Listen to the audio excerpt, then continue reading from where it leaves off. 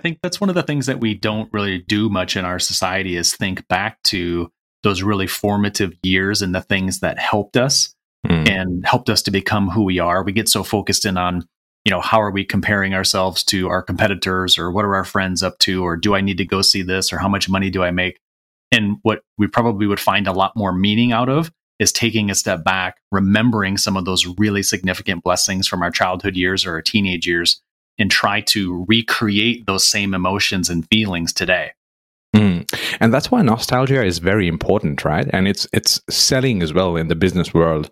People want to go back. People want to experience their childhood again. And I am a firm believer, just as you, that what happens in our childhood, how we grow up at college, university, or predominantly at home, defines our future. Oh, big time.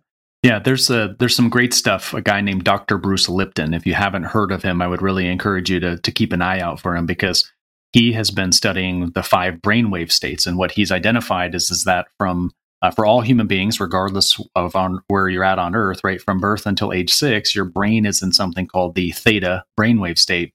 And then after age 6, right, it's in the beta brainwave state. And so those very kind of formative years for us really do shape the way that we perceive the rest of our lives. And so when we are in those very younger years, kind of in the theta brainwave state, absorbing the environment, understanding what it means to be a member of the family or being acculturated into a specific society, we then carry those mental models, if you will, with us for the rest of our lives. And so we can look back on those really wonderful moments from our childhood, our teenage years, our early 20s, and pull from that a lot of really interesting learnings, our core values, lessons learned, things we do or don't want to do. But we also have to remember that sometimes as we navigate life, get to be 40, 50, 60 years of age, those mental models can actually stop us from accomplishing the very things that we want to.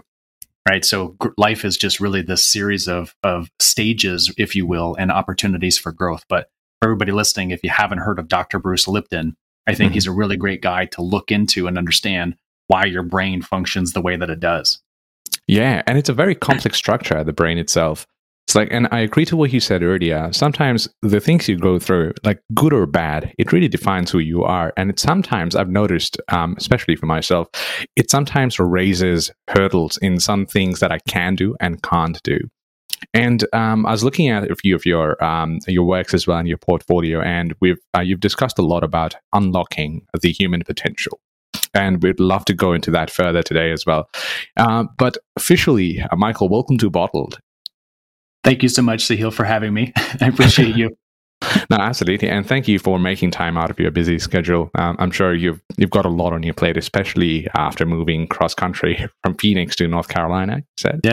Yeah, we certainly do. But I love conversations like this, and I love being able to plant little seeds in folks' minds, or I love to be able to give folks just a little bit of hope.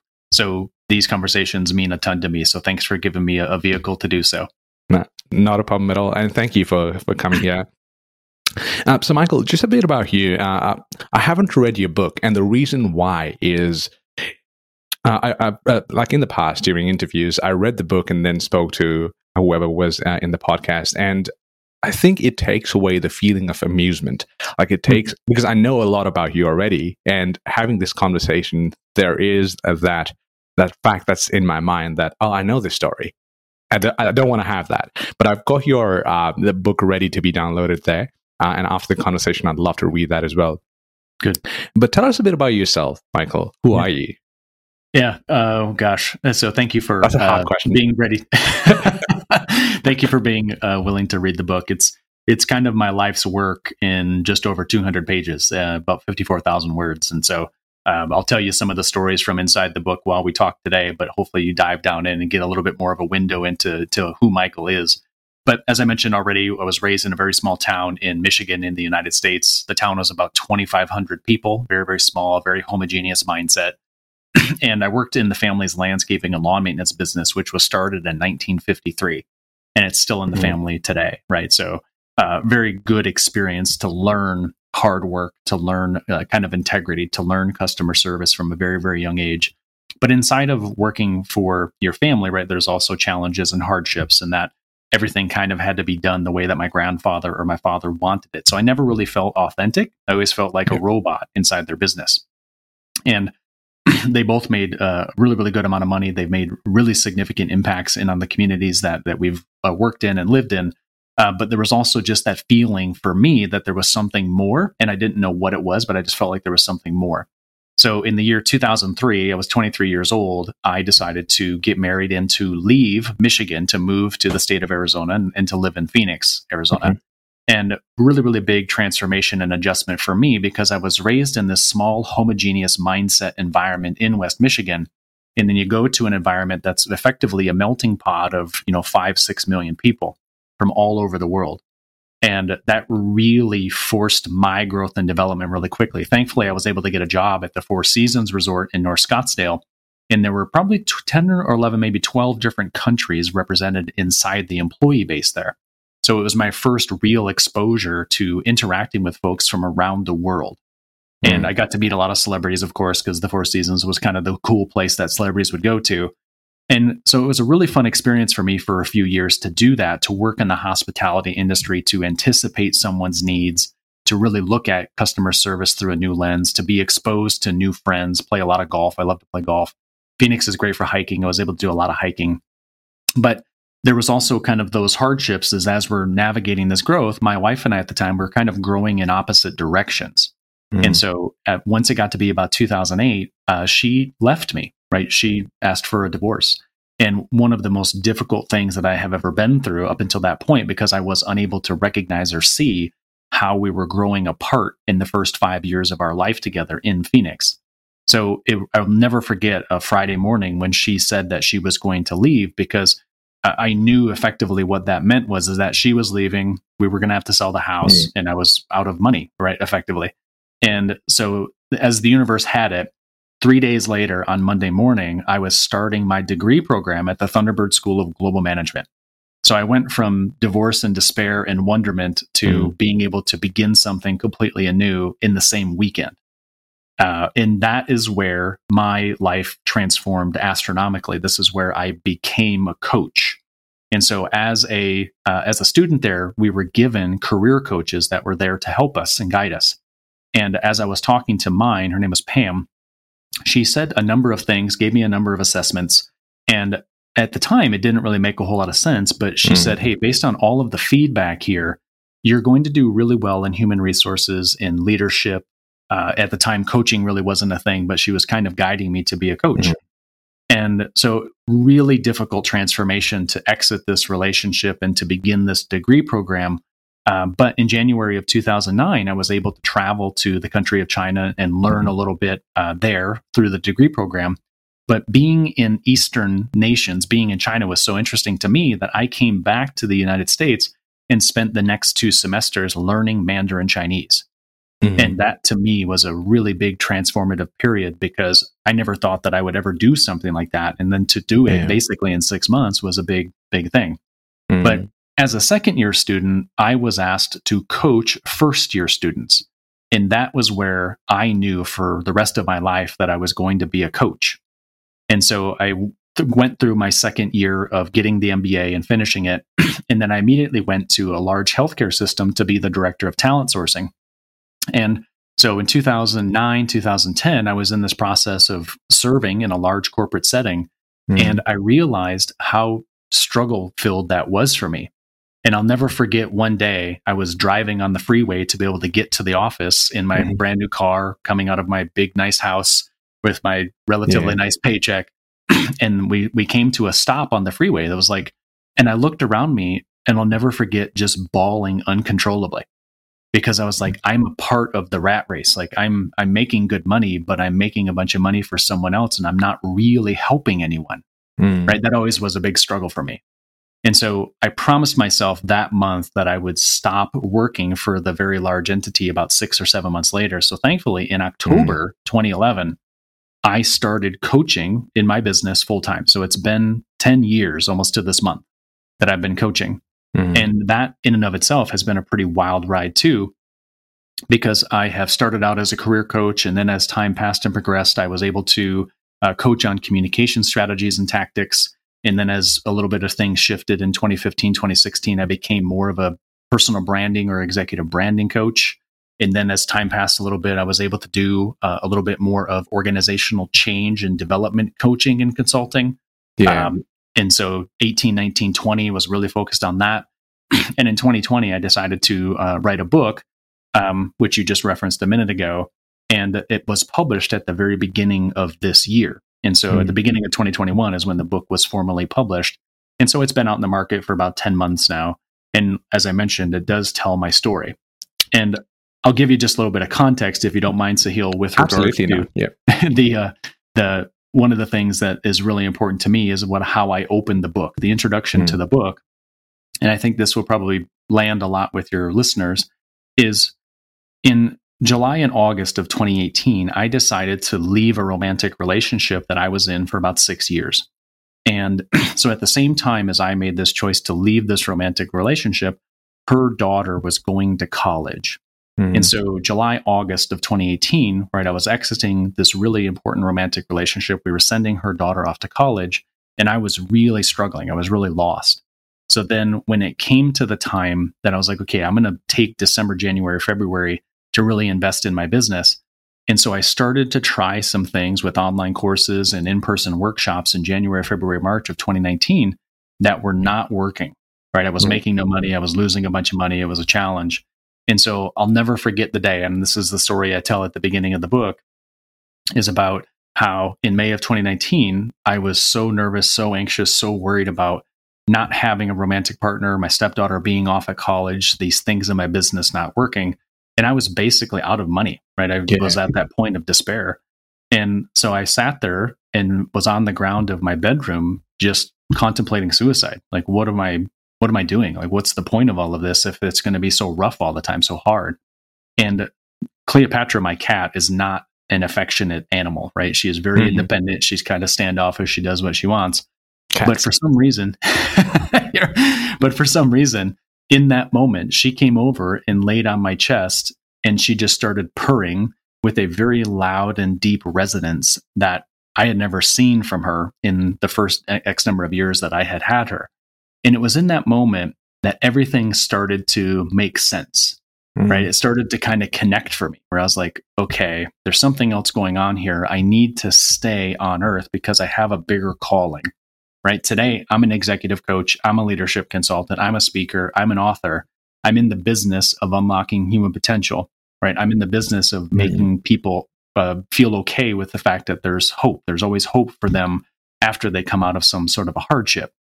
And so I say all of that to say, right, is that through all of these ups and downs in this journey, what I really want people to really remember about all the ups and downs is that it really comes down to authenticity, right? We're here on earth to learn specific curriculum, to have specific experiences, to interact with specific people.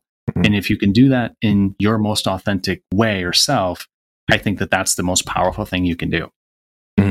Absolutely. And one of the most incredible things about your story there is just the things that you've been through.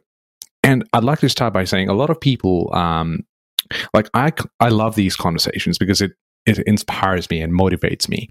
But there are a gamut of people who don't believe in someone trying to coach you or someone trying to lead you a certain way. They believe that your words, or someone like a person like you in a certain industry, those words don't matter because inspiration comes from within. But that's incorrect. Some people go through certain experiences that gives them certain knowledge that others may not have. And that's exactly what you're doing. And from your story, I can really, to take three things out.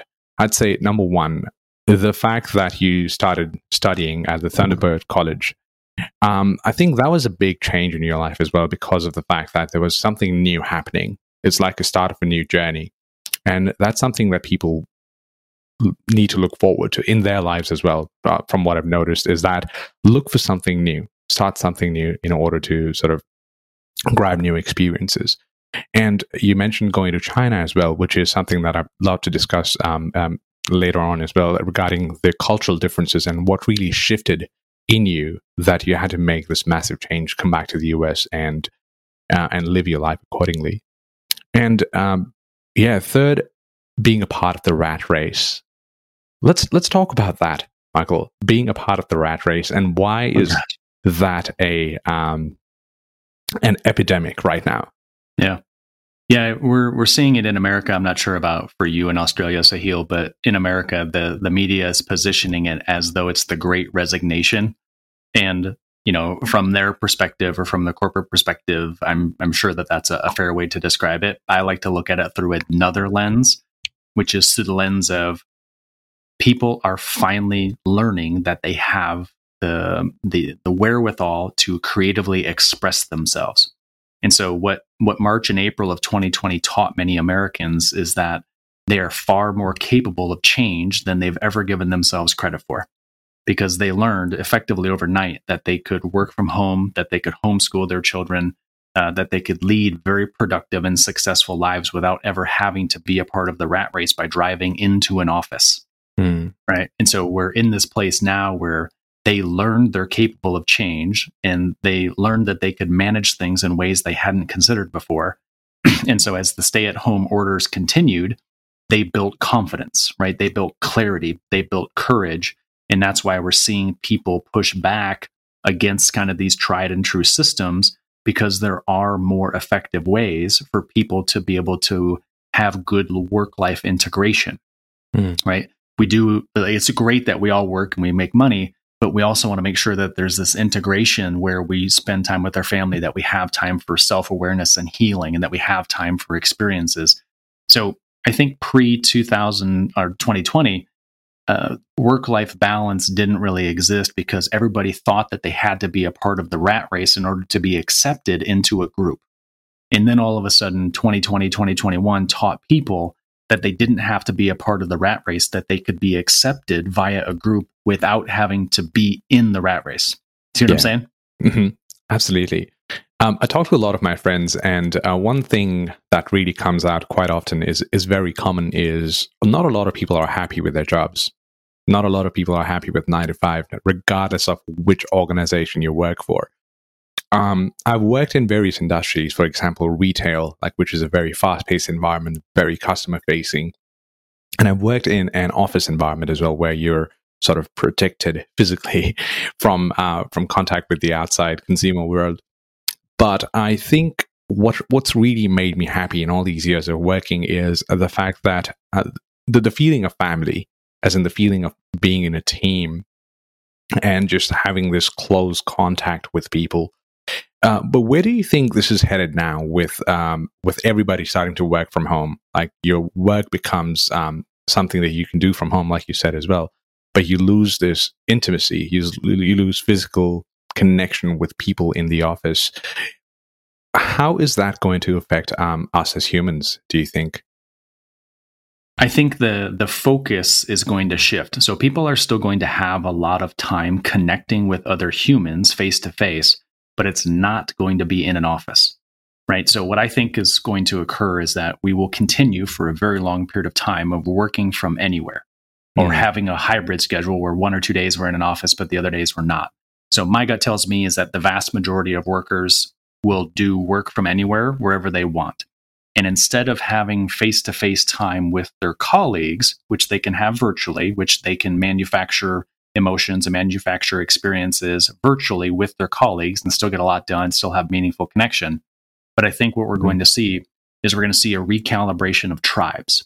And what I mean by that is that we historically, in the last 2,000 years, we found meaning by being associated with a tribe of some bigger brand. We were members of the alumnus group of this university, or we liked such and such football team, or we really worked for this particular company. Like, we found meaning by being a part of that tribe, right? That had that similar connection. So instead of finding meaning from being a part of those corporate centralized hierarchies, we're going to shift and we're going to continue to work in that way, but from anywhere. And instead, what we're going to do is people are going to find meaning by being associated with other people who have similar core values and similar interests or passions. And so as we move further into the gig economy and people continue the Great Resignation away from centralized hierarchies, they're going to dissolve, right? They won't disappear, but they're going to dissolve and be less powerful.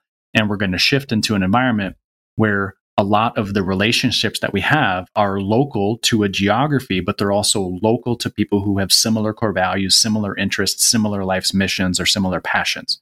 So I think the meaning will still exist, but we're going to get it from a different environment. Yeah, it sort of sounds like nature is doing its job. As in, the pandemic happened and there's this huge change. Out of nowhere, people started working from home. And as you mentioned, it's start of something new, something I think is incredible and interesting to see where we're headed with this. I agree. And when you think about Sahil, there's, astrologists, well, in America, NASA calls it the precession of the equinoxes, right? So the magnetic north and south poles shift every 2,000 years. And what astrologists call it is kind of what was the 2,000 years prior to 2012. That was the age of Pisces. That's what the astrologists call it, right? Now, since 2012, we've been making this really quick transition Earthwise into what's called the age of Aquarius. And in the age of Aquarius, people will find meaning by understanding their own life's purpose, right? So instead of associating with some other tribe, you're going to find it by understanding who you are in your own heart. And that transition is going really well. Now, it seems like in society, there's a lot of tumult, right? It seems like there's a lot of things that are hard. But oftentimes, when you're making a big transformation in your life, the bad or the negative or the dark needs to come to the light first in order for us to release it. Then we can sit in an emotional neutral zone to experiment and try with something new. And then after we've had some time for experimentation, then we can move into something very different. So my intuition tells me is that for the remainder of 2021, we'll experience some more tumult. It'll be challenging and difficult. But 2022, at some point, maybe late Q1, probably into Q2, we're going to start to see a much bigger focus in on people loving and caring for one another, forming deep and meaningful bonds, a lot more collaboration, a lot more community, and people coming together in ways that they would not have before. So it's going to be, I'll use the word utopian, but I'm going to use it lightly, right? Because it takes time to get to that kind of society. So I imagine that 2023, 2024, we're going to be in a very, very different place, but we still have to do some releasing of the negative stuff this year to allow for people to heal in 2022. And then 23, 24, 25 is when you're going to start to see some really significant growth in society based on collaboration, not based on centralized hierarchies. One thing's going to happen for sure, in a lighter perspective, that we will appreciate the normal things in life much more, like traveling or going to a concert or grabbing a drink with your friend or just going out and not thinking about the 4 essential reasons to leave home. Right? It's because lockdown just ended in Canberra about 2 days ago. And before, during the lockdown, when you leave home, you think about a reason. Oh, okay, I'm going shopping, so I'm doing the right thing. But now you don't, and it just feels so wrong. But obviously, it's the right thing. But that's what's going to happen. And as you mentioned, it was sort of meant to be. And I think I have great hope for the future. I do believe that human beings innately are good. Like, we do have good intentions. There are crime. There's a lot of problem in certain parts of the world, even where we are. But innately, we do try to do good.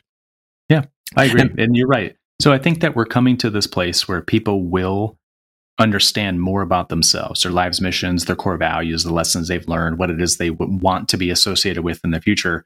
But they're also going to have time for exactly what you just said, which is for the experiences that matter most to them. Family, travel, being able to live a healthy life, whatever that means for person to person. I think that we're going to have a lot more time for those things. Yeah. And especially for the environment as well, when we're working from home. I've noticed that there are, in the city especially, there's a lot of buildings empty right now. I'm not sure how that impacts the economy. I really have to look into that as well. But I do know that the more we stay home, the less we go out for work, for commuting for work. But that really, I think, is doing good for the environment. As in, the roads are empty and there's not a lot of fuel being used. And we're working from home, and all these mega lights in the city are not being used. And I think, I was just on the rooftop the other day with my friends, just watching and drinking, and I thought about this, and it felt really good. Yeah. Yeah, there's definitely a different energy. And so in Metro Phoenix, there are quite a few skyscrapers that are empty, as you said, even where you're at. And there's talk of, are they going to be converted into residential units? Will the building be demolished, right? You hear lots of different conversations about what's the right next step to utilize that building. And I think the right next step is to pause and do nothing. And I think it's just to do what you just suggested a second ago, which is to just have time to think, have time to forecast, have time to brainstorm and collaborate with other people to say, let's not use old mental models to create the future, right? Because what got us here is not what's going to get us to the next level, right? And so we have to pause for a second as a society or as a community and say, what do we really want this place to be? And so that means that we're going to have to really reconfigure the way that buildings are utilized. And so if it used to be office space, maybe the highest and best use is it to be residential, or maybe it's to be something else. Maybe it's a co-working space, or maybe it's a place for people who are underprivileged to live. I don't know, right? There's got to be something. But I hope that we pause long enough to think about our brothers and sisters who are very, very different from us in order to create a much more holistically aligned community, not just one that serves one group and not another. A friend of mine said in one of our episodes that the success of a nation is determined by how a person in the lowest class of society in terms of income or social class is treated, or how comfortable their lives are. And my friend reminds me of you as well. You're very positive, Michael. I must say, your conversations lead to a very optimistic point of view, which is great, which is something we need in the world today. Do you think optimism, just like yours or my friend, like I mentioned, or in general, that humans need to be positive and optimistic, and that is a determinant of true human potential? Yes and no, right? Because we talked earlier about kind of Eastern methodologies when you really think about life. And when you think about the what it means to be a human being, right? You have this soul that inhabits this body, and then we have an ego, which is how we interact with Earth or how we interact with one another. And whether you think about the Christian ideologies of sin, or whether you think about Buddhist ideologies around suffering and the Four Noble Truths, we're in this place where Earth is designed to be full of hardship or challenges or roadblocks, because it's a place where our soul is designed to learn lessons. Okay. So I don't think that being 75 to 100% optimistic in our life is realistic, at least not in this version of Earth, maybe in the future. But what we experience today is that we have these lessons. This Earth School curriculum is what I call it. Right? Our soul comes to Earth. We have this curriculum of things that we learn. Let's say that 25 to 50% of it is a little bit hard. It's a little bit negative, but it's what we grow from. Right? Humans don't remember words; they remember the emotions from experiences. And so we have to have experiences that are full of hardship. We have to have experiences that are full of joy. And so when I think about how I navigate my day, or how I navigate helping a client, it's always about, how can I help them release old, stale mental models of pessimism, of hardship, of challenge, and for them to see the challenges that they're encountering not as a pessimistic, negative, or bad thing, although it's easy to associate it with that, but to see it as an opportunity. And so through all the hardship that I've already mentioned on the podcast, right, from having my wife leave me, to challenges around the family business, to exiting a relationship, to wanting to commit suicide, I am really glad that all of those things occurred, because I have an emotional resilience today that did not exist 10 years ago. And so I see the world in a much more expansive or optimistic lens today, because I had those challenges, because I've grown through them. And that's the key part, is that we don't want to look at some of those challenges as being bad. They're actually a fuel to step up to your life's next level. So whenever I'm confronted with a challenge, 2-3 years ago, I would have been very distraught by it. Now I've learned that whenever I'm confronted with a challenge, it's the universe testing me, because it knows I'm ready for my life's next level. So I just want people to look at it through that lens, to say it's not pessimism versus optimism. What it is that you're being confronted with a series of choices and decisions that the universe, God, whatever you want to call it, is asking you to level up. And it's time to level up. Yeah. Just a few months ago, I was learning to drive. And that story reminded me of the time I was learning to drive, like that particular month that I was really into that training. Now, I'd recently moved from Sydney to Canberra, and Sydney has a phenomenal trains network. Like, if you want to go from point A to point B, there's always a way to get there by trains or buses, very convenient. Canberra is different. Like, you need to have a car. You need to have a mode of transport to get from point A to point B. And I'm 29, and I was just learning to drive. And I had so much trouble in Canberra, just going from point A to point B and just getting around. And I was locked into my house, even though there was not a lockdown, because I couldn't go anywhere. And I started these lessons, and the instructor used to tell me things to do. And I think because I was 29, I was a bit matured. I had better motor skills, or I was more intelligent on the road, I think. And I learned it faster. But one thing that I realized, and that reminded me from your story, Michael, is I was not scared. I was not afraid to go out on the road. Anything the instructor said, I would do it without a second question or without any doubt in my mind, not just letting him know. And I think that's because I knew that I needed to do this. Like, if I don't do it now, it's going to be late. And I have to. And all these years, that I've taken the train or I've seen my friends drive, I couldn't go to the beaches by myself because I didn't have a car. And I thought to myself, if I don't do this now, Sahil, it's going to be late. And you're capable of just doing it. If something goes wrong, it goes wrong. You're learning and you have the capability to fix it. Yeah. That's the part of the reason why I enjoy coaching so much, is that coaching is really a manufacturer of intentional learning experiences for a person, right? And that's really what it is that coaches do two things, right? They're really asked to be wonderful listeners, and that's really what they're great at. And number two is that they're great at asking the right how, what, or why questions, right? And so when you think about someone's potential, it's like, how do you improve through studying, through training, through practice to reach some limit of your ability? And what you just described was an awareness of you wanted to pressure yourself and put yourself into those challenging situations to get to that limit of your own ability. And so that when you reach this limit, all of a sudden, in the next few months or next couple of years, you elevate to your next level, that next level of ability as we age. So I love what it is that you're doing and the way that you're describing it, Sahil, because we each are confronted by that in our own respective ways and at different phases of our lives. And so there's a wonderful book by a woman named Jennifer J. Deal in the United States. She works for a company called the Center for Creative Leadership. And what her book is called Retiring the Generation Gap. And the reason why I like the book so much, or I think it's important for human potential, is that she talks about the 10 principles by which all humans are the same. Now, undoubtedly, there are a lot of differences from geography to geography and all of the different ways that we are different. Don't get me wrong. But at our core, we all have very similar kind of principles or values, right? We want to be respected. We want to be able to trust or receive trust. We want to be able to, be around credible leaders or credible friends. We don't like change naturally as a human species. We want to be able to learn as much as possible. We want to have a coach, someone that's there for us as we navigate life's tumultuousness.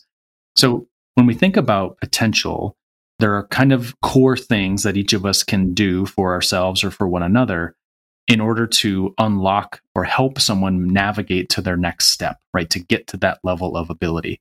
So that's why I love the work that I do. And I love that you're giving people like me a voice to be able to say to people, it's okay to try. Even if you're doing it a little bit later in life, like learning to drive, it's okay to try, because that's where the learning, that's where the growth comes from. So kudos to you, Sahil, for doing that. It's learning to drive at least is life-changing. And I think it's one of the most critical skills that I've ever learned, that and cooking. And like you said, human potential, we all have our own stories. There's like 8 billion people, 8 billion stories. Everyone has had a story and everyone goes through something. And it's hard for us to sort of generalize how human beings should live. But I think if you were to put number 1, 2, and 3 on in terms of how we should live, I think the number 1 for me, at least, is empathy. Like, human beings should be empathetic in any case possible. even if you haven't gone through a certain experience, you should realize that we're humans, and humans have weaknesses, and humans have strengths as well. But we all make mistakes. And one of the things that I just can't grasp about people is someone getting angry at the other person because they're making a mistake. And that especially happens in certain environments like a kitchen, where it's a very fast-paced environment, or even, well, I don't want to say the army because that's a completely different environment. It's I don't want to get there, but just in normal life, people getting angry at the other person because they're making mistakes. And I think empathy has to be a default characteristic in any human being. How do we develop empathy, Michael? Yeah, you nailed it. In that, it's hard because we humans have so many things in common, so many similarities, but the media and society conditions us to believe that we're more dissimilar than similar, and it's just not true. So I refer to this sometimes as a generational curse, or as an inherited narrative, right? So when we are born, right, when our brain's in that theta brainwave state, we are finding a way to be acculturated into society, right? So our parents are teaching us what it means to be a member of society. But oftentimes what they've taught us is not our true Earth School curriculum, right? It's not ours. And so we are taught this, but then we need to navigate basically from age 6 until about age 27, uncovering what empathy is, or what Earth School curriculum is, what our purpose is. We need to uncover that for ourselves, right? So empathy is a lot of different things, from the standpoint of a person needs to be able to reflect back on their own past and to see how the events that transpired in their life shaped them, right? So when I look at past events that have occurred, especially the ones that are hard, I oftentimes ask clients to keep a pain journal, right? So whenever today they're being confronted by pain repeatedly, I ask them for 2 to 3 weeks to track who was involved, what was the situation, why did they feel the way that they did, what was the outcome of the situation.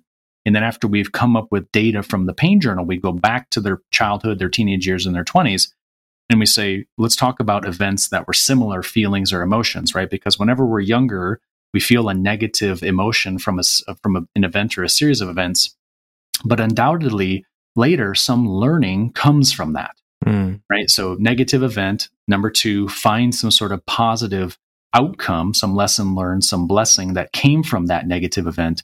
And then number 3, the most important piece is that who have you then taught that lesson, right? Who have you then uplifted or helped? So when we think about developing empathy, it's really simple in coming back to ourselves and saying, what shaped us? What were the negative events that transpired? What were the positive learning outcomes from those events? And who can we help uplift? Because then all of a sudden you are healing yourself, but you're also uplifting other people and seeing the humanity in them too, right? Which is absolutely key, is that we need to understand that all persons have their own Earth School curriculum, but at their core, there's those 10 principles in which we're all the same. How it manifests for each of us is different, but we're all souls on this planet to learn an Earth School curriculum, and we're here to learn it together, right? We're all connected in ways we can't see. I think one of the biggest challenge there for a lot of people to learn empathy there is not a lot of us have gone through very deep experiences, and just going through the lows and the highs of life, just looking back and saying, man, that was a bad time. That was a bad time, and I'm lucky to be here. Because a lot of times we look back and see good times. We think about childhood and we see, oh, that was so good. I wish I could go back. But there are some things in life you look back and say, that was definitely not a good time, and I'm in a much better place. And I think a lot of empathetic people that I've met have gone through those experiences, and you can tell that if they look at other human beings and see, and they embrace their mistakes, or they embrace their weaknesses and say, hey, you know what, it's okay. And I think I'm lucky to say that a lot of my friends are like that. They don't give a shit, and and I'd love to be around those kind of people. It's like, it's okay, man. That's fine. Let's forget about that and then work through a certain problem. Yeah, there's something to be said for folks that fall into, like, when you think about the millennials, those folks born between 1980 and 1996. where you think about the Gen Z folks who were born after 1996, probably almost until 2010, 2015. I can't remember exactly what the cutoff is. But when you think about, there's a couple things that are shaping a younger generation versus a more experienced generation. And the reason why that's important is that the traditionalists who were born before 1945, and then the baby boomers who were born between 46 and 63, they were raised at a time in human history where there wasn't a lot of affluence, right, around the world, right? The size of economies were not that big. So their brains were hardwired from a very young age to think about safety and security and building savings accounts and having a lot of money, right? They wanted those things for their own emotional safety.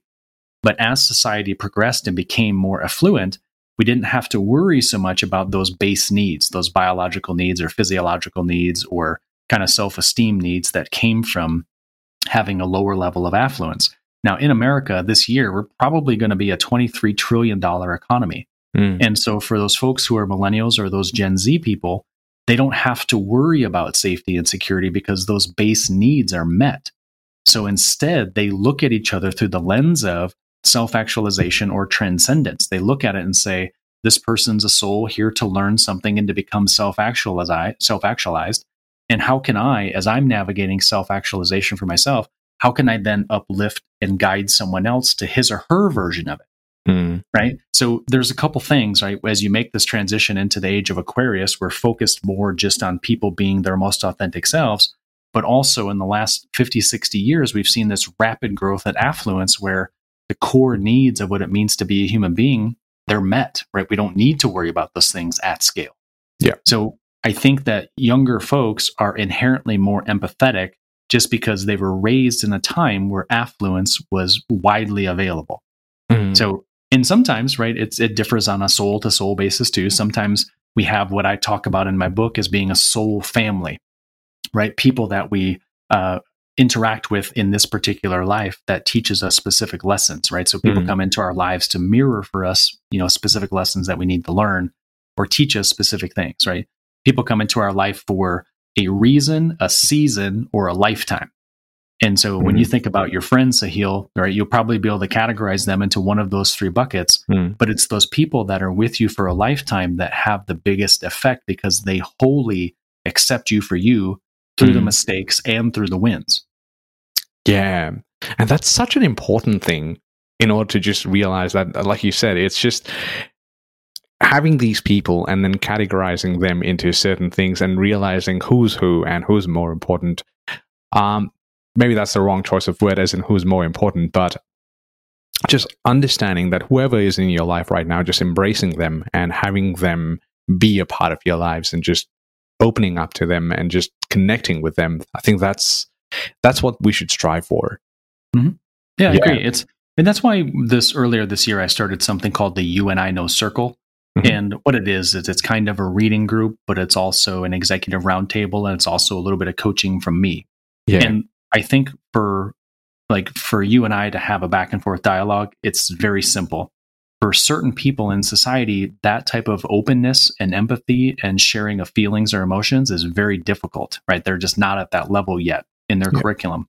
So that's why I started the You and I Know Circle, was to be able to allow for people, and I have 12 people in this group, that they're learning from one another, right? So each of them is an executive in their own respective rights and in their own respective industries and professions. But there are certain things that they talk about, questions I ask, stories they tell, homework that I give them, that's really helping them to become more aware of the various things that are happening around them, right? Learn self-expression and learn emotional resilience or emotional intelligence at a much, much deeper level. So some people just come to Earth and kind of already have it or that capacity. Some come to Earth to learn those things. But the trick is always going to be, can you learn through the group or can you learn through the relationship, right? The human species was designed to learn through being together, right? I agree. We were learned through that. We learned the most through that, if you will. I agree. I just had Frank Forensich on the podcast last week, and he's the writer of the book, The Sapiens Curriculum. And he talks about the same thing. He talks about being in a tribe and how important learning from one another is. And that took me back to the time I was in a group called the Toastmaster International. Have you? Yeah. Yep. So Toastmaster International, for the benefit of the listeners, is a group where the ultimate goal is to improve leadership and public speaking capabilities. But the way you do it is not through a class. The way you do it is learning from one another. You take up a certain role or responsibility. You progress through a certain level or a certain catalog. And ultimately, the goal is so that you can go up on stage and talk about anything that your heart desires or any topic that you're given.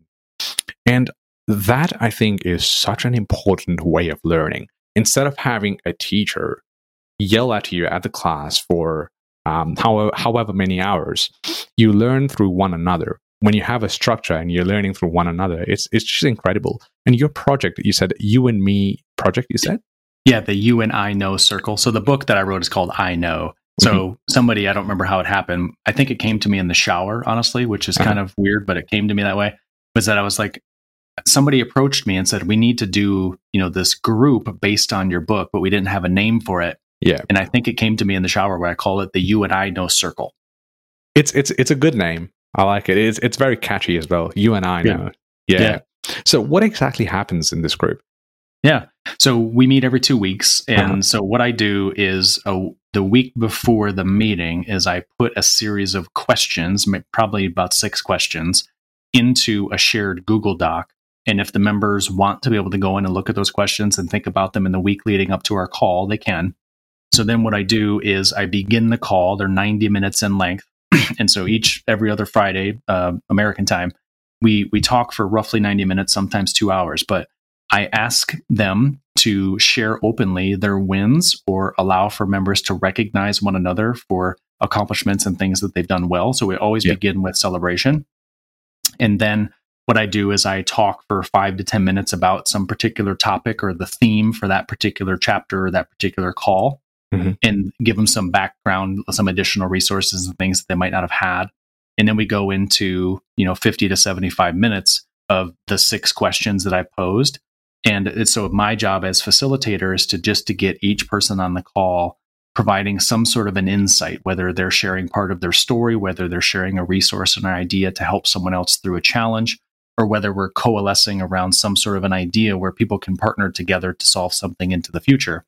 So start with the wins, a little bit of history or context or background about that idea, and then open dialogue for 50 to 75 minutes where people are just learning from each other. Because back to what you said, we learn best from one another. And then when we make commitments to one another at the end of the phone call, what is it that we're going to work on? Now peer accountability kicks in, and we actually get to the point of getting work done, people actually making progress in their life. So I've loved leading it, right? It can be really emotional sometimes because things happen in people's lives, but it's also immensely beneficial to me, right, as the facilitator, but also to the group, because people are seeing that what they're going through is relatively normal and that there's ways through it safely. Is this part of a program where so is this part of your intention in order to make someone realize their life's purpose? Because you've talked quite a bit about purpose and why it's important in order to realize it and uncover that as well. And most importantly, live your purpose. So I just sort of wanted to get into the definitions of what exactly they are, because these are important things for sure, having something to look forward to. But what exactly is it? And how do you live your purpose? So when you think about the You and I Know Circle, is the core of it wanting someone to become their most authentic self? Yes, of course. Right. I want them to help release kind of these old stale mental models. I want them to be able to experiment. I want them to be able to walk to this. So when we think about someone's purpose, it's kind of this central motivation for someone's life, or maybe the aim or the goal that they're striving to. Maybe some people refer to it as a direction, right? Or sometimes it's referred to as your why, right? Your mission. And so when I think about how do we uncover someone's purpose, in chapter 4 of my book, I Know, I talk about 5 tools. And so I'll explain the process to you, and that'll make it make sense. Yeah. Is that if a person is unaware of his or her purpose, if a person is feeling disengaged, they're unhappy, they're not productive, they feel misaligned, this process can walk them to the place of being aligned, productive, happy, full of joy, feeling purposeful, being in a good place, right? Naturally kind of optimistic and happy. So what I do is I take 5 tools. And the first tool is something called the DISC assessment, which is a communications strategy assessment. There's Myers-Briggs and Predictive Index, and there's a lot of them out there in the market. I just happen to be certified to use the DISC. So the DISC is the kind of the how we interact with the world overtly. And there's various styles and impacts that can happen to define someone's purpose based on the DISC. And that's number 1. Number 2 is their motivation. So I'm certified to use an assessment that tells us what our top 3 or 4 motivations are on a set of 12 motivations. Right? So number 1, communication preferences, how we interact with the world. Number 2, what motivates us, this unconscious belief or motivation to do something that we wouldn't normally know unless it was called out. Yeah. Now, number 3 is our core values. And this is kind of like the lessons that we've learned over time, the various ups and downs from our life, kind of the highs and the lows. What are your top core values? Number 4 is a Q&A. And so when you're looking at chapter 4 of my book, there's a series of questions about your past, about your present, and about your future. And those are designed to help you get emotional clarity about what affected you to get you to where you're at today, but also what it is that you're driving towards. And then the 5th element or tool, as I call it in the book, is this idea of your authority. What are your strengths? What is it that's unique about you? What's different about you in the marketplace? So if you take this data about who you are, your DISC, your motivators, your core values, kind of this Q&A, some different phases of your life, and these strengths or this authority, you've got 5 really unique data points and data sets about who you are. So then what you can do is you can look across all of those data set points and you can identify 6, 7, or 8 patterns or themes that run across all, right? So that's really powerful when you can have this kind of pattern where you see it pop up in multiple places in your life, inside of the DISC or inside your core values, or maybe you find it inside the motivations and you see it in the past, present, and future questions and answers. Because when you see those patterns, that triggers the brain to think, okay, this is something that's repetitive and consistent in my life. I need to pay attention. So then once we have the patterns, we then write a person's purpose or mission statement.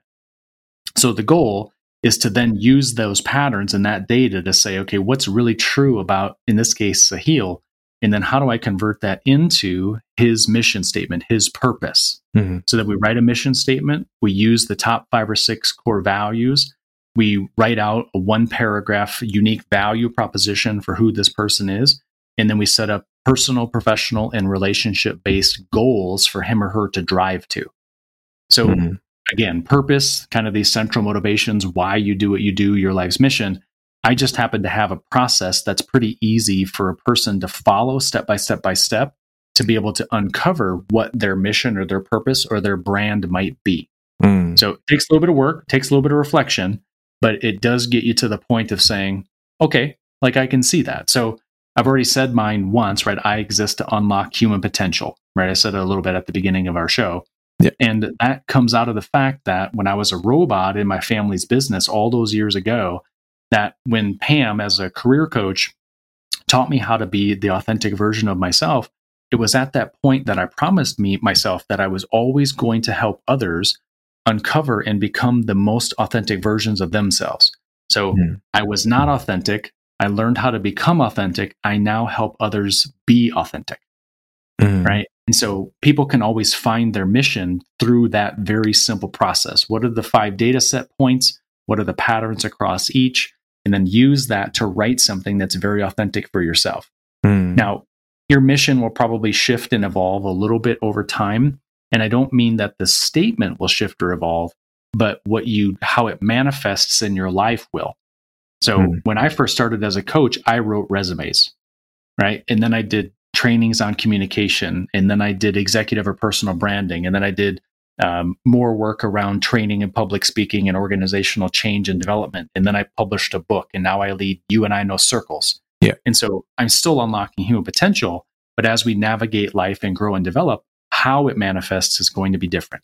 I love the fact that it's very technical, as in you've got a process all figured out. It's not like asking a few questions to and fro and then determining, okay, this is your potential. but you're sort of gathering information from from the other person and putting them in a sheet and then trying to figure out what really makes sense and what could be the purpose there.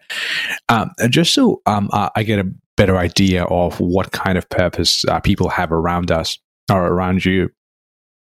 Oh, can you give me an example of someone else's purpose? Like, you don't really have to mention the name of that person, but what could be a purpose or a mission statement for a human being or a particular person?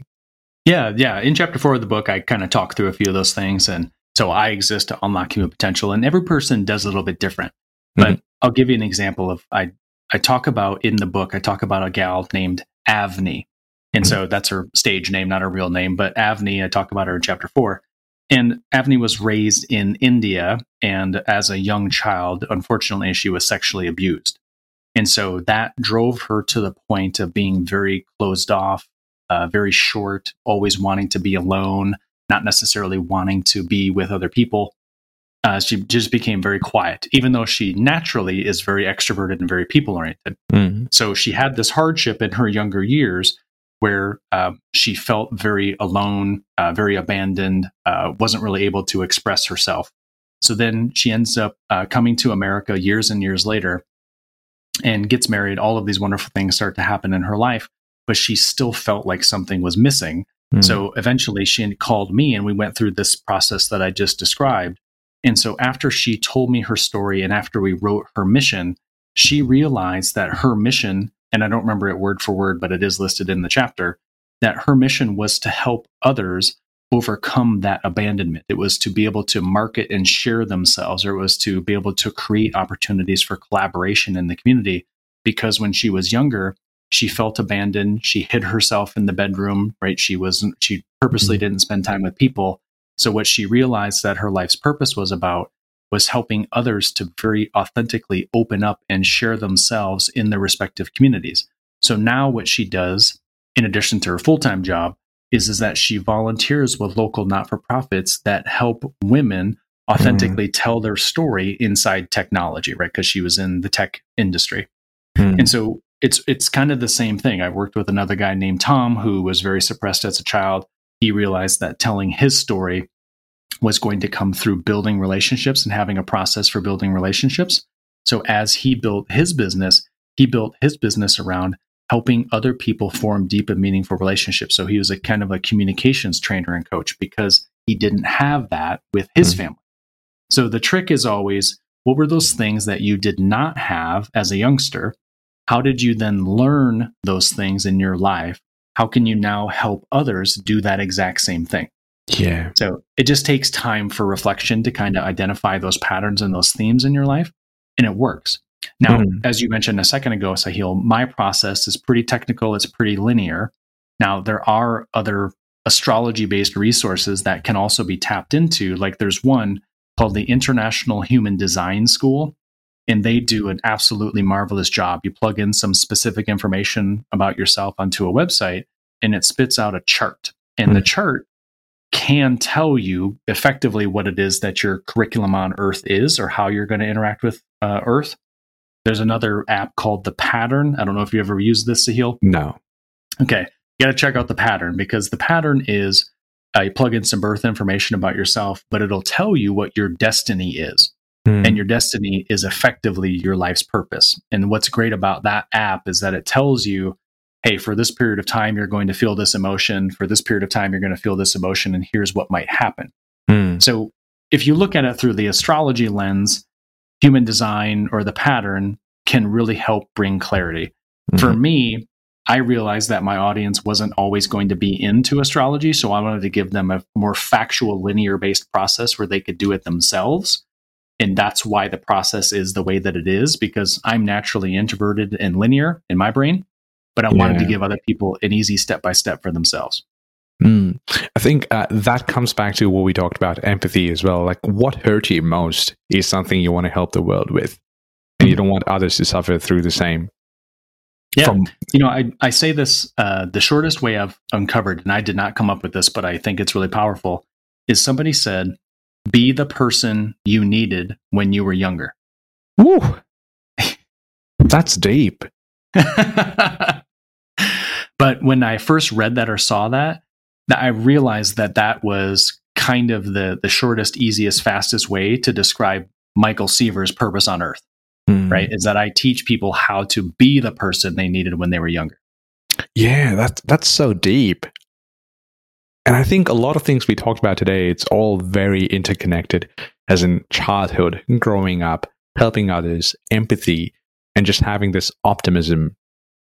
And life is such a beautiful journey. That's why, because it's so easy to understand if you really think about it, but it's sometimes so hard to implement for yourself. And it's hard to do. It's easy on paper. It's easy to think about, but then how do you really follow it is the real question. And I think this is where people like you come and sort of, assist us in the journey as well. Yeah, I agree. And that's why I think, for me to help people become authentic is that I'm really here to give people hope that they can do it. And that's why I've gone through harder hardships earlier in life so that I would have the background and the experiences and the knowledge to be able to walk others through it when it was their time to navigate those phases. Yeah. And so I feel very blessed that I look back at my life now as saying that many of those hardships on the journey, on that roadmap, were hard, but they taught me really important things that allowed for me to advance spiritually, emotionally, mentally, physically, all of that, to really advance quickly. Because, when I was age 15, I was managing teams of people who were 3 times my age. And so I was thrown into an environment of leadership and of management and of guiding others at a very early age. And so I'm 41 years of age this year. And so for 25 years, I've seen people navigate life. And I've watched what it is that triggers them to take action or what it is that triggers them to be in fear. Like I know those signs now in ways that I wouldn't have otherwise. And so if I can be a little bit of a lighthouse or a harbinger for change to let people know that you can overcome those feelings of fear, those feelings of doubt, those feelings of wonderment, and you can overcome it and access this much more utopian version of society or your life, I promise you it's possible. Yeah, and you need someone like that in your life, as in someone to look forward to, or someone to, when you're moving forward, someone to look at the right or your left and see, okay, that person's with me there. That person's, when I'm giving a speech, that person's looking at me and nodding and smiling and supporting me. And that reminded me of something you said at the beginning of the podcast, is, and you'd love to travel the world with your partner, Tiffany. And that got me thinking, you're very lucky, because she messaged me on the platform and I got to know you then. And just this relationship that you have with someone you look forward to spending your life with and working together, understanding each other. Not a lot of people are lucky with that. And it's important. And what's your perspective on this? Having someone you truly want in your life who's working with you in order to achieve your personal goal or their personal goal together. Yeah, you're right. It is pretty unique. And, having been in a long-term relationship throughout high school and college, and then I was married, and we were in that relationship for 8 years. I had 2 other relationships that were about 2 years each. And then I was, of course, with my ex, where we were together for just over 6 years.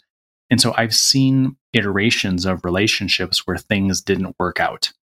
And so I come from that place of lack, and it taught me an awful lot. So in the year 2019, when I was single and really trying to find a balance for myself, I made a list of character traits that my partner was going to have to be, right? And I was very distinct and clear about what that was going to be for me. And that if the person that I met was not going to meet those lists, I was not going to go on a date with her. So, when I think about Tiffany and my relationship today, it's very unique in that it is a relationship that I had longed for a very long time, but it takes work, right? Because we have to spend an awful lot of time in dialogue. So yes, we work together, but we set up structures and systems that allow for the work to be very simple, right? Like a code word if one of us is saying something that's hurtful to the other person, or we meet every Monday and Friday at 9 a.m. to talk business stuff. Or when we're on the weekend, we know that we just don't talk about work things, right? So we set up structures and systems that allow for open communication to occur. And so the way that it works is that for a few months, she is definitely helping me to grow and build my business. And now that we've moved to North Carolina, at the beginning of 2022, she's going to launch her own business and roles will switch a little bit and I'll step in and help her build. But what I really want people to take away from this is that I had to go through the hardship and despair of seeing relationships not work. I had to take time to get hyper clear on myself and how I was contributing to those relationships working and not working. And then I had to set a criteria that if my partner was these things, then yes, I would date her. If they weren't, then I would not. And then I have to sit. I mean, I meditate each morning for 20 minutes, but sitting in that meditation is absolutely critical because I recognize myself repeating old habits and behaviors that were detrimental to my exes. And then I recognize when I'm doing things that she genuinely wants. So we openly talk about our communication preferences, our core values, our goals, the things that we're trying to accomplish, because then it helps both of us check ourselves, right? Instead of just saying something emotional, it helps us come back to the basics and say, this is a unique soul who's here to grow and develop. I'm a unique soul who's here to grow and develop. How do we genuinely do this together? What sacrifices do we need to make for ourselves and one another? So it's a lot of concerted effort, Sahil, but it's really meaningful and valuable. But the journey to get to this point was the thing that allowed for this to be as good as it is. Yeah, it takes a lot of work. And you don't see that. For me, it was easy to say that, Michael, you're lucky because you've got someone you can work with and then rely on. But there's a lot of work, like you said, on your end as well.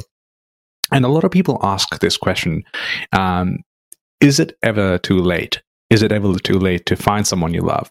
Or is it too late to find a job that you like? Or is it too late to find your purpose? And does age matter? Because for someone who's growing up, let's say, for example, the age of 25 and 26, I know when I was 25 and 26, I was freaking out because nothing was working out for me because things were good. I was living a good life, but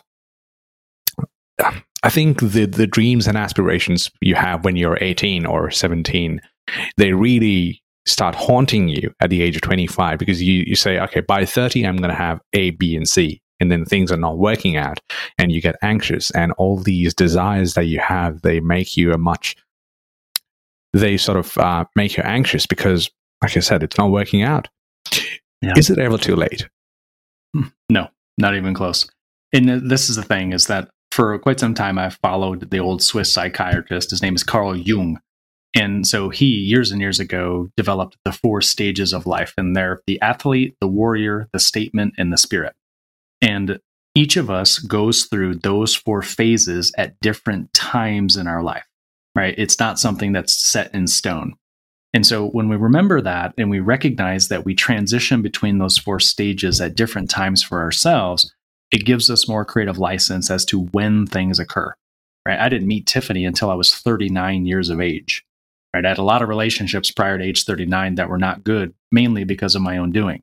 So when we think about finding the right career or finding the right partner, it doesn't matter if you're 25 or it doesn't matter if you're 55. You deserve it, and it's creating the right atmosphere in your own heart or in the environment around you to welcome that partner in. So when we think about this, the astrologists say that age 28, 29, which is where you're at right now, Sahil, is that we all go through something called a Saturn return at age 28. And what that means is that something shifts in our life. And like for you, it's probably the move, right? You recently moved and that was a big shift and it's really expanding your awareness and consciousness of what life is. So we all do it. Like I got married in 2003. So at age 28, the thing that shifted my life was the divorce and starting school at the master's degree. So that was a big transformation. So if everybody listening can think back to age 28 or they're about ready to encounter age 28, just remember that you're going to go through a big change. But what it's designed to do is to help you shed the things from the first 28 years of your life that you no longer need. Those beliefs and patterns of beliefs that you were taught to be right or what society says was right or what your parents said was right. And you're like, nah, I don't need all that. I need this right here. And you get really focused in on what matters to you most.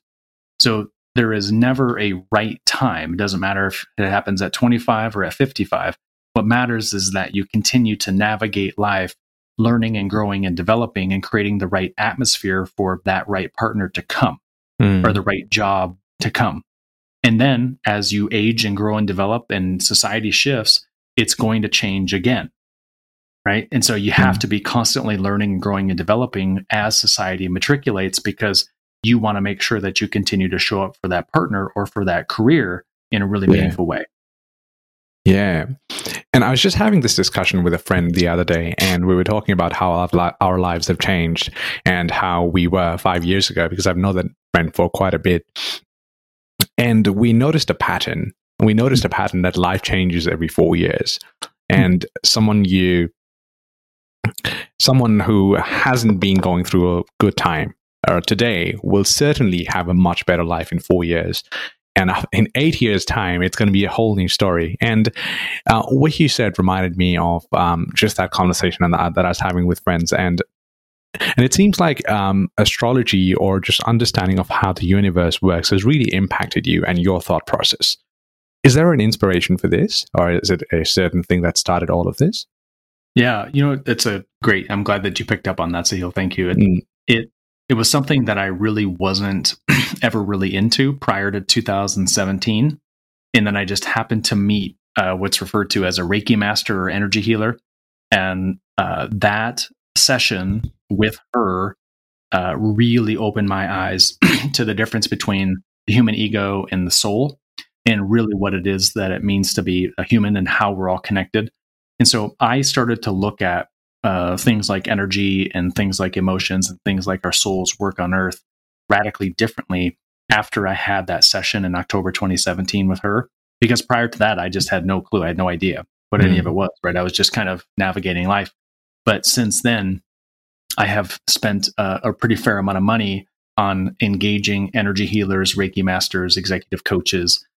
Prior to moving to North Carolina, I hired what's called an astrocartographer, which is an astrologist that plugs in your birth information into a system, and it tells you where on Earth you should live for the best energy field, or where on Earth you should do business for the best opportunities to assist and grow others.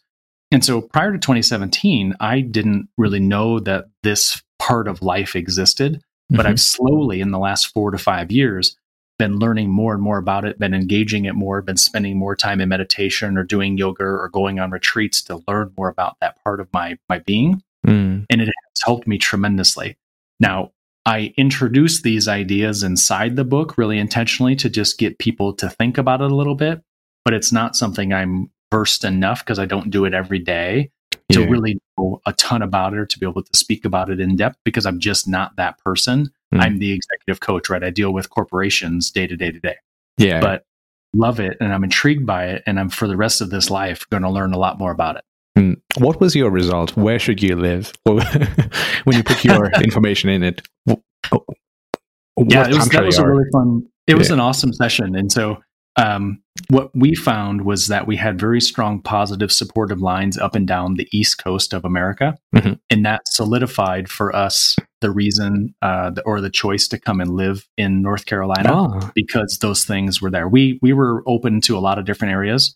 And I had actually been given a job offer in the San Francisco Bay Area to be a coach for a very large organization. And then after having the conversation with the astrocartographer, I realized that taking that role or doing that role was not going to be appropriate, that it was actually better for us to live in North Carolina. And it just so happens that I have very strong energy lines to do business in the Middle East and in the western part of India. So I wouldn't have known that otherwise, but now I'm thinking about, okay, I'm in this great place for my life to live personally and professionally up and down the East Coast of America, but I need to start opening doors professionally to be able to guide other people in the UAE, right, or in Saudi Arabia, or in the western part of India. And now that I know that, I can now start to do business in those places and prosper in ways that I wouldn't have otherwise. Yeah. And, growing up in Nepal, which is very close to India, and very close to the UAE, of course, as well. And we had this conversation earlier in the podcast as well, that there is something about Asia which I love. I mean, I may be biased because I grew up there, but there's something about the society. There's something about the people. We're all very motivated. We're all very aware of what's happening. We can use the internet. We can do things on the internet. We can make sharp analysis. I think the only thing that sometimes gives Asians a bad name in certain countries is the politics or the how the country is governed by certain people who are way out of reach of the normal population there. Even in Nepal, we are so much aware of what's happening, and the population is so smart, but Nepalese aren't really known to be that tech savvy. We're all known to be Sherpas, which is a thing of the past. But I agree to what you said. I think if a lot of people could tap into the Asian market or the Indian market, it's a lovely place out there. And the society is very collective as well. As in, we think about other people. We live in tribes. We live in joint families. You cannot get away from people. You're always in small societies with a lot of people there. And sometimes it may sound to be inconvenient, but I think that is one big ingredient to a happy life. I agree. Yeah, and that was really what stuck with me in 2009 when I was traveling around China. It was the deference and respect for elders. It was kind of the collective mindset, the wanting to be in families, wanting to have intentional experiences with your family. That was something that I obviously didn't experience much as a child or in my teenage years. And so the stark contrast really stood out to me. Mm-hmm. And I think that's what really drove me down the path of wanting to learn to speak Mandarin Chinese. And when I started to speak the language and I started to dream in Mandarin Chinese, I knew that I had integrated a different part of myself into my being that didn't exist before, right? Being able to think and dream in a different language was really powerful for me. But I always loved that focus in on this kind of like collective family unit, again, because it didn't really exist for me much when I was young. And so part of the reason Tiffany and I have chosen to live in this part of the United States is that the housing's a bit more affordable than what it was in Phoenix, Arizona. So we can get a little bit more house that has a little bit more space to allow for friends and family to come and visit and for us to have more time with them. And so we intentionally did that because I have a niece and nephew who are roughly 10 and 13 years old. Tiffany has a nephew who was just born a few weeks ago. Oh. And we wanted to have place where we could gain very easy access to them, or they had very easy access to us, and we could spend weekends or we could spend a week just being members of a family, right? Just having those unique experiences together. So there's always been something about the family unit for me with countries in Asia, but it's also kind of like the more Buddhist, sometimes even the Confucian approach to life, where it was a much simpler, it was like this holistic approach to the soul and the human body coalescing and being one together.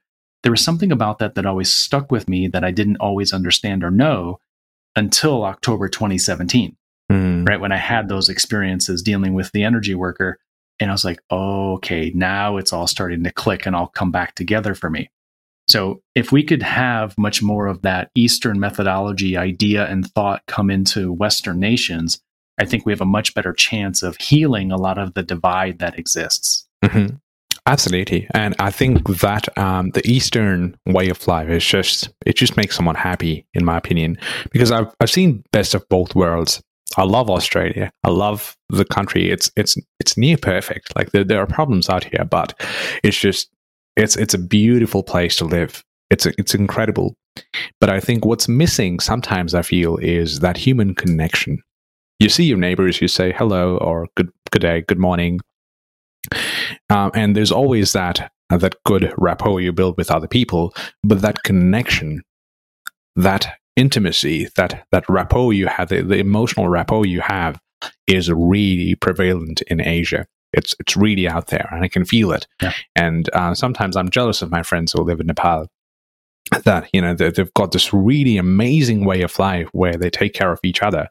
And Michael, if you were to ever visit Asia, you'll really enjoy the atmosphere there. Yeah, and I think maybe that's part of your work, Sahil, right? In this visit to Earth, is that you get to take some of those various things that you loved so dearly about Nepalese culture, and you get to distill them into Australian culture, mm-hmm. right? And that's a really wonderful thing to have done, right? I, as a person who understands an awful lot about Eastern methodologies or about energy work or about communication, right? Having all of these experiences, having all of this training, that I now get to distill that in places that I wouldn't have before. And so that's the thing, is that you get to share some of these blessings with others, or create those communities, or create those kind of environments that feel like family, you get to do that now through the podcast or through, your own version of creating it in the community in which you live. That matters immensely. So we take all these wonderful experiences we've had, and we now find a way to be able to share that with those other people around us, right? And to me, right, that is really living the most deeply meaningful and authentic life that we could. Yeah, I think you're right, because when I'm with my friends or I'm hanging out, I always make sure I go full on, as in there is no compromise in terms of what you do for your friends. Where if you're in a party, you give 100% of yourself in that party. You're not always thinking about yourself; you're thinking about other people as well. And I do try to do it because that's what I miss, and I think it's my responsibility to bring a part of Asia with me into the Western society here. Yeah, I agree. Yeah. See, we're uncovering your purpose live in real time. Exactly. Michael, this is incredible. I'm glad I didn't read your book as of now, because it's been amazing just talking to you about all of these human characteristics and important traits that we should have, and how do we unlock human potential and what our purpose is, and learning about your story as well. And I just wanted to ask you about your cat, Cleo. So is she around, or? Yeah. Oh, perfect. Yeah. Okay. She's So thankfully, I received her years ago as an unexpected Christmas gift. So I think she's really unexpected. So she is nearly 11 human years old. Right. So she's a little bit older. And thankfully, the trip to North Carolina has softened her up a little bit. So back in December 2011, she was given to me as a gift. And so for years, she was always a very independent gal, didn't really spend a whole lot of time with me. She loved to be able to escape the house and be gone for 2 or 3 days at a time. And then for some reason, in that moment, right, when I was really contemplating suicide, she showed up for me, right? There was a different connection that I didn't know existed from her. So over the last couple of years, Tiffany and I lived in a little bit of a smaller house. And so Cleo she loved to play in the backyard. She loved to be able to hang out with Tiffany's dogs. But it's so cool that in like the last 2 or 3 weeks that we've been here in North Carolina, I've seen this much softer side of Cleo that I wasn't expecting to see. And so she's cuddling a little bit more. She's wanting to spend a little bit more time with us if we're watching TV or reading a book. And so I am so thankful that she has even gone through her own growth spurts, if you will, of being this kind of stray, independent gal to helping me, navigate life and understand that I'm supposed to be here for a reason. And that now she's getting to that phase where she's just a little bit more open, a little bit more soft, a little bit more loving. So I feel immensely grateful for that. There's something about pets and your relationship with pets, right? Unfortunately, when I was in Nepal back in 2016, the last time I was there, we had a pet, and unfortunately he passed away in 2021. I think it was in around March or April. So I hadn't seen Romy, who's my pet, for 5 years. But my parents and my sister and my dad and mom in Nepal, it was a very bad time for us because he passed away in 2021. And I remember I hadn't seen him for 5 years, but my sister gave me the news that he passed away. And I remember going out into the field. It was a large oval, and I cried my eyes out. And I hadn't seen him for years, and I was with him for about 3 years then. But that relationship was just, you can't really describe it, right? It's just... That's so true. It's like people are starting to understand through quantum mechanics and quantum physics just how connected everything is. And, I really do believe that Earth is kind of like an energetic hologram, right? We're all here connected to one another. We're supposed to meet at specific points in time. We're all connected.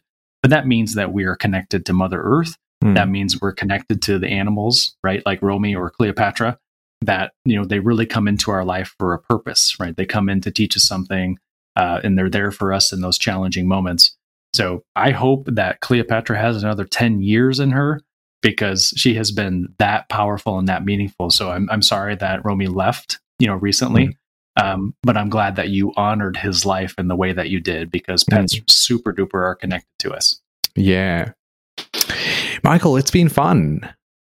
It's been incredibly thank you so fun. much, man. I appreciate you. Yeah, not a problem at all. And I'm sure anyone listening to this conversation is going to thoroughly enjoy it. So how do we get in touch with you? Your website or your book? If you could just give us a bit of a brief explanation about that. Yeah, for sure. Yeah, the website is michaelsseaver.com, 2 S's in the center there because my middle name is Scott. So there's a lot of information on the website. It's a repository, if you will. So lots of articles and blogs, quite a few video interviews. I have 3 online courses, some free downloads, a bunch of media mentions. And so if any person is really looking to make that transition and transformation from disengaged and unhappy and unclear about his or her life's purpose, there are various types of resources on the website that will get that person to the point of authenticity, right, to that point of clarity. So michaelsseaver.com. And I'm relatively active on LinkedIn and Instagram, but just go to the website. I think that's the best place. And so I'll hold it up here so you can see it, Sahil. Mm-hmm. But the book is called I Know. It's a practical guide for awakening to what's within and finding work-life integration.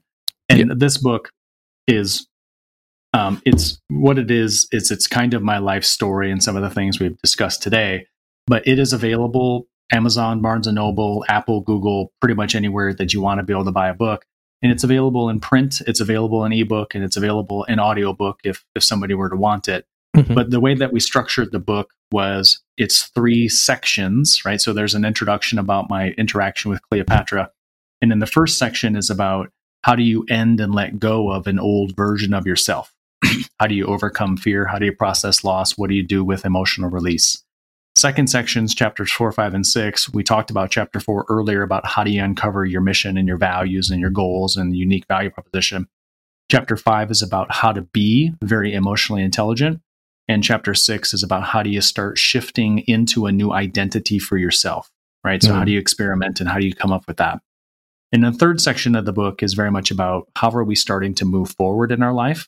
And it's about how do you lead an engaged team? How do you share your brand with the world? And then how do you become a coach to coaches? So I designed it intentionally to have 3 phases, if you will, throughout. Mm-hmm.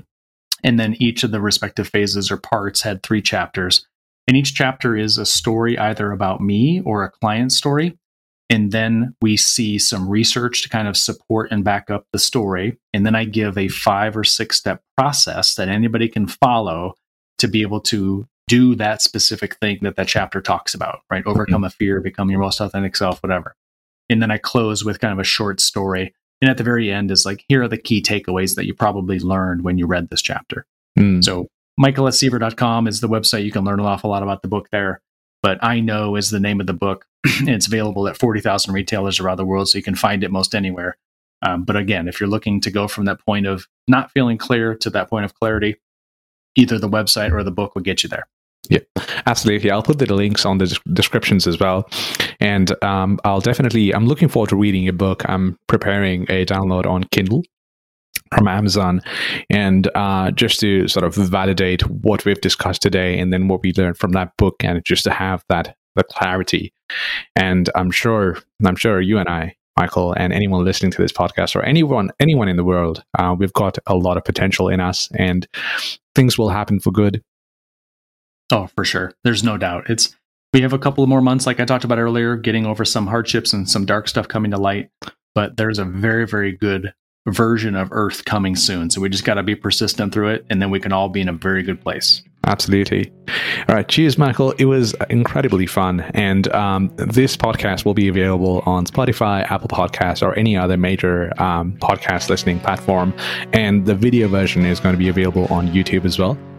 Once uploaded, which is probably going to be in about 2 or 3 weeks, I'll send you a link to that as well. And we'll take it from there. All right. I appreciate you, Sahil. Thank you. And not a problem at all. And we'll do it again in the future, sometime soon. And but thank you for your time, Michael. It's my pleasure. Thank you. And thanks for listening, ladies and gentlemen. That was Michael S. Seaver for episode number 26 on Bottled. Thanks for listening. Bye-bye.